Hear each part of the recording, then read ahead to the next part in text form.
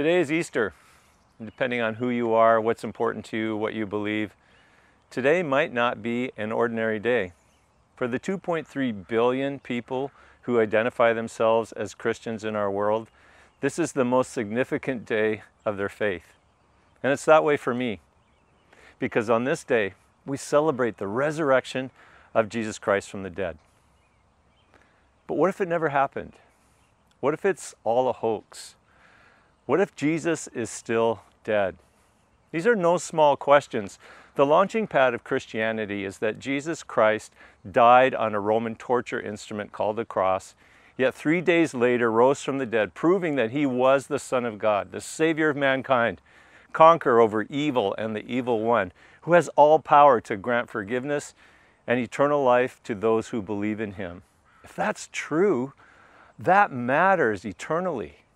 And if not, what if there's no such thing as a resurrection? You should know these are not new questions. One of the greatest leaders of the Christian faith in the first century, the Apostle Paul, addressed them. People were skeptical, and why shouldn't they be? People don't just rise from the dead for 3 days, and live again. And yet Paul staked his whole life on this one thing, that Jesus rose from the dead. In a letter to the Corinthian church in Greece, he said this in a section of scripture that we identify as chapter 15. Now, if Christ is proclaimed as raised from the dead, how can some of you say that there is no resurrection of the dead? But if there is no resurrection of the dead, then not even Christ has been raised. And if Christ has not been raised, then our preaching is in vain and your faith is in vain. Paul is not just arguing that Jesus rose from the dead. He's arguing something bigger, that the resurrection is a reality for all of us, of which Jesus is the first. This has immense implications for you and I going forward. If Jesus hasn't risen from the dead, he says in verse 17, your faith is futile and you are still in your sins. You've probably experienced something where what you're doing just seems so futile. I mean, it's so frustrating. Like trying to get adequate sleep when you have 2 toddlers that don't have good sleep patterns. Like trying to get ahead financially when you have this mountain of debt snowballing against you. Being in a dysfunctional relationship where no matter what you try, it always seems to work out worse. Futility is a language of hopelessness. If Jesus did not rise from the dead, that's us, hopeless.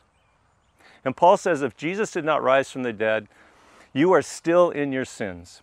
Now that may strike you as important or not important. In our world today, we're told that what matters most is me, myself. In that light, the greatest offense or sin is simply not to be true to who I am, inauthentic. But that's not how God defines sin. At the core, sin is an offense against a holy God who loves but also judges. To sin against God is to separate ourselves from him and to separate ourselves from the life that he wants to give us so that the prospect for the future is most dark. Good Friday, the day we mark the death of Jesus, shows the magnitude of the problem and the extent to which God was willing to go to rectify it. It necessitated God becoming human, dying in our place, taking on himself the responsibility for our sin and its punishment, but in so doing, reconciling us to God in a historical resolution completed only by the resurrection. No resurrection, no relationship with God, ever.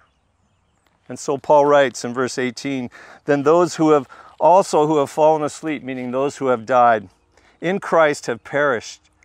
If in this life only we have hoped in Christ, we are of all people most to be pitied.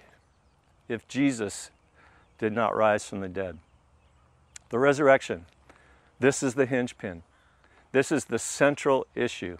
This is the foundational piece of Christian belief. The bodily resurrection of Jesus Christ. If Jesus didn't rise from the dead, Christians, let's just pack it up and go home. To paraphrase Paul, let's just party and play. Eat and drink, for tomorrow we die, he said. But if Jesus did rise from the dead, it opens up a whole new life of possibilities. Because one day, as he did, you will rise too. And so here we are, Easter, still celebrating the resurrection of Jesus Christ. Why do people believe that?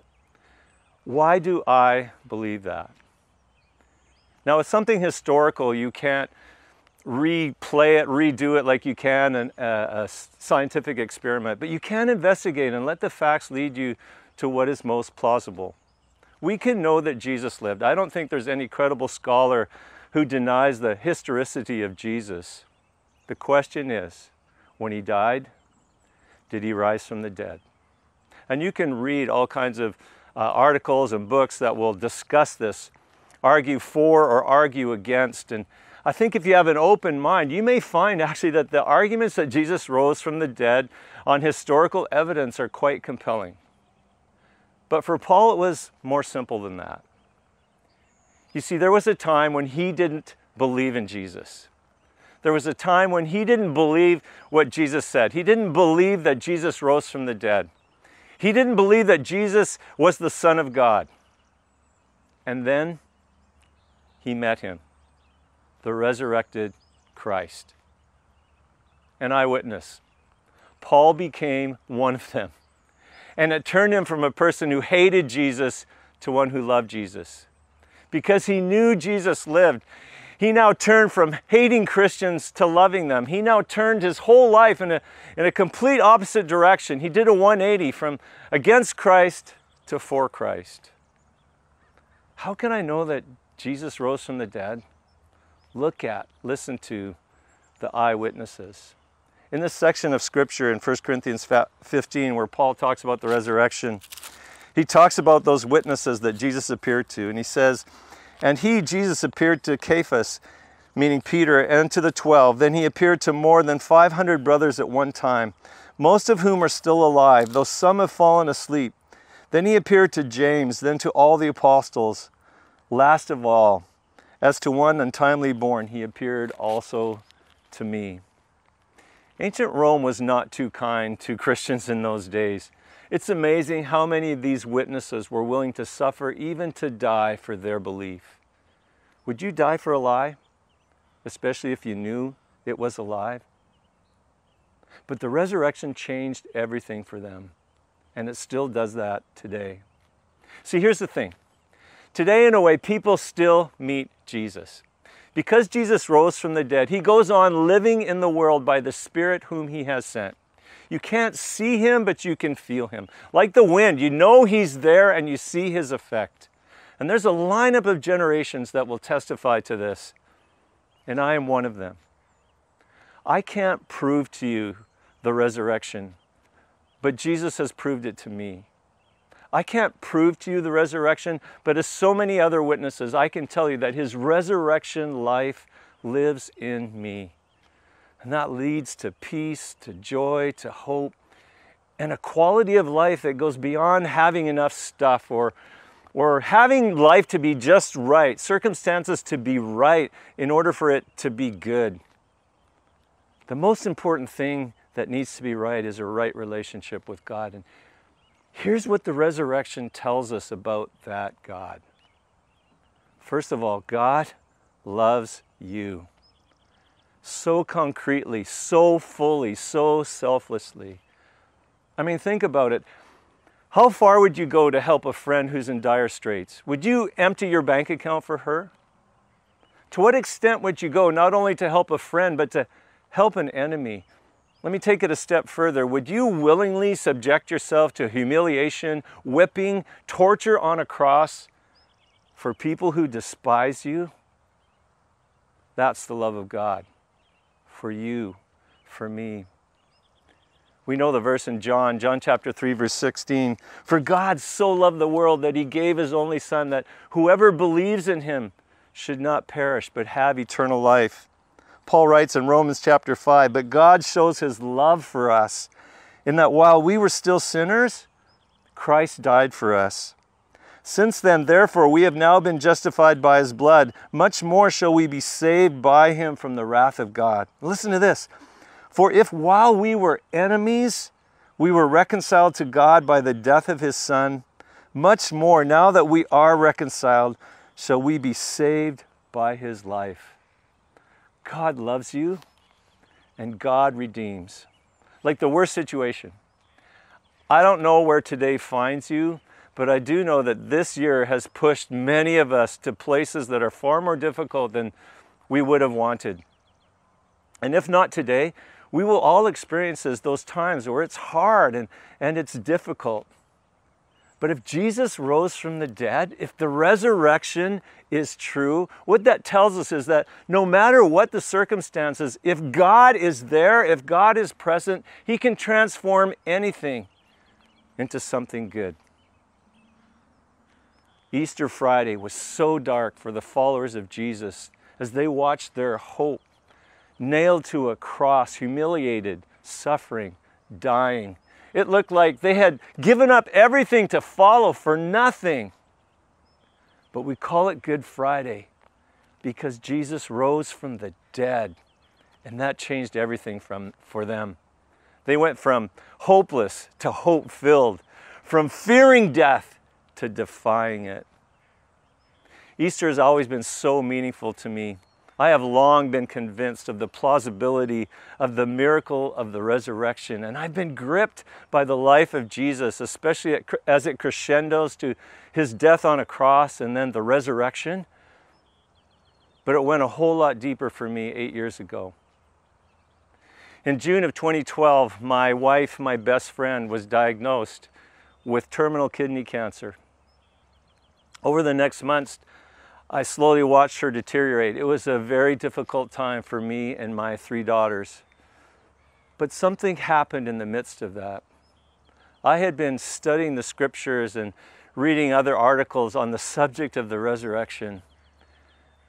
In that time, suddenly my wife took a turn for the worse. But instead of being darkened by it, my perspective took on a new hope because Jesus was alive. Virginia died 5 days before Easter of 2013. Difficult? Absolutely. Bleak? No. Final? No.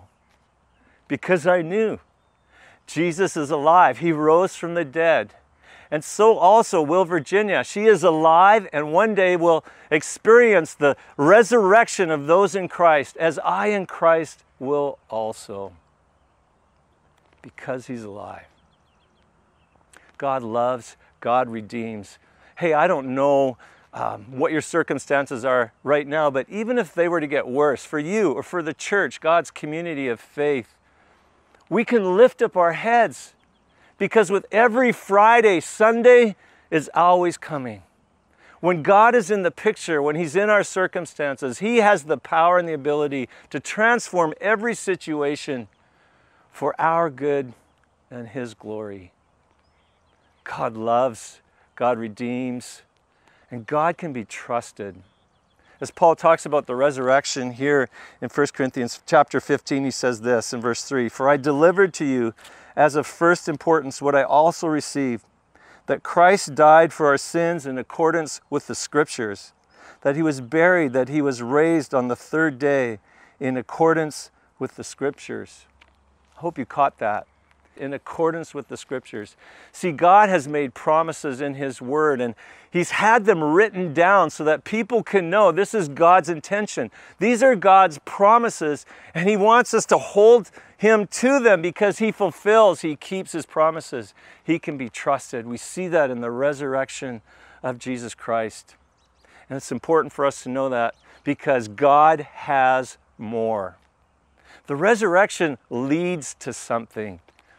See, when Jesus rose from the dead, that is not the end of the story. God has more for us. His timing is perfect. Jesus came the first time, in the fullness of time, it says, born of a woman, under the law, to redeem us. But we know that He's coming again. And listen to what Paul says about that. "For as by a man came death, by a man also has come the resurrection of the dead. For as in Adam all die, so also in Christ shall all be made alive. But each in his own order, Christ the firstfruits, then at His coming, those who belong to Christ. Then comes the end when he delivers the kingdom to God and the Father after destroying every rule and every authority and every power. God has so much more for us. He rose from the dead. And when he comes again, it will open up to us, those in Christ, a whole new world that he's prepared for you and me. When Paul finishes this section on the resurrection of Christ in 1 Corinthians 15, he has in mind that this has to make a difference in the way that we live today. It would be so tragic to say, yes, I believe the resurrection happened, but to be so familiar with it that it has no effect on my life in the now. So Paul writes this, "Therefore, my brothers, be steadfast, immovable, always abounding in the work of the Lord, knowing that in the Lord your labor is not in vain." Why is it not in vain? Because Jesus rose from the dead. Did he? The eyewitnesses would say yes. But only you can make that decision for yourself. I am here as one to tell you, compel you if I may. Let this cosmic changing event be the catalyst and foundation, not just for a yearly celebration, but for a life that is shaped, impacted, so that every hour, every day, your work, your play is moved by the truth of the resurrection. Every fiber of your being say, yes, Christ is risen. He is risen indeed.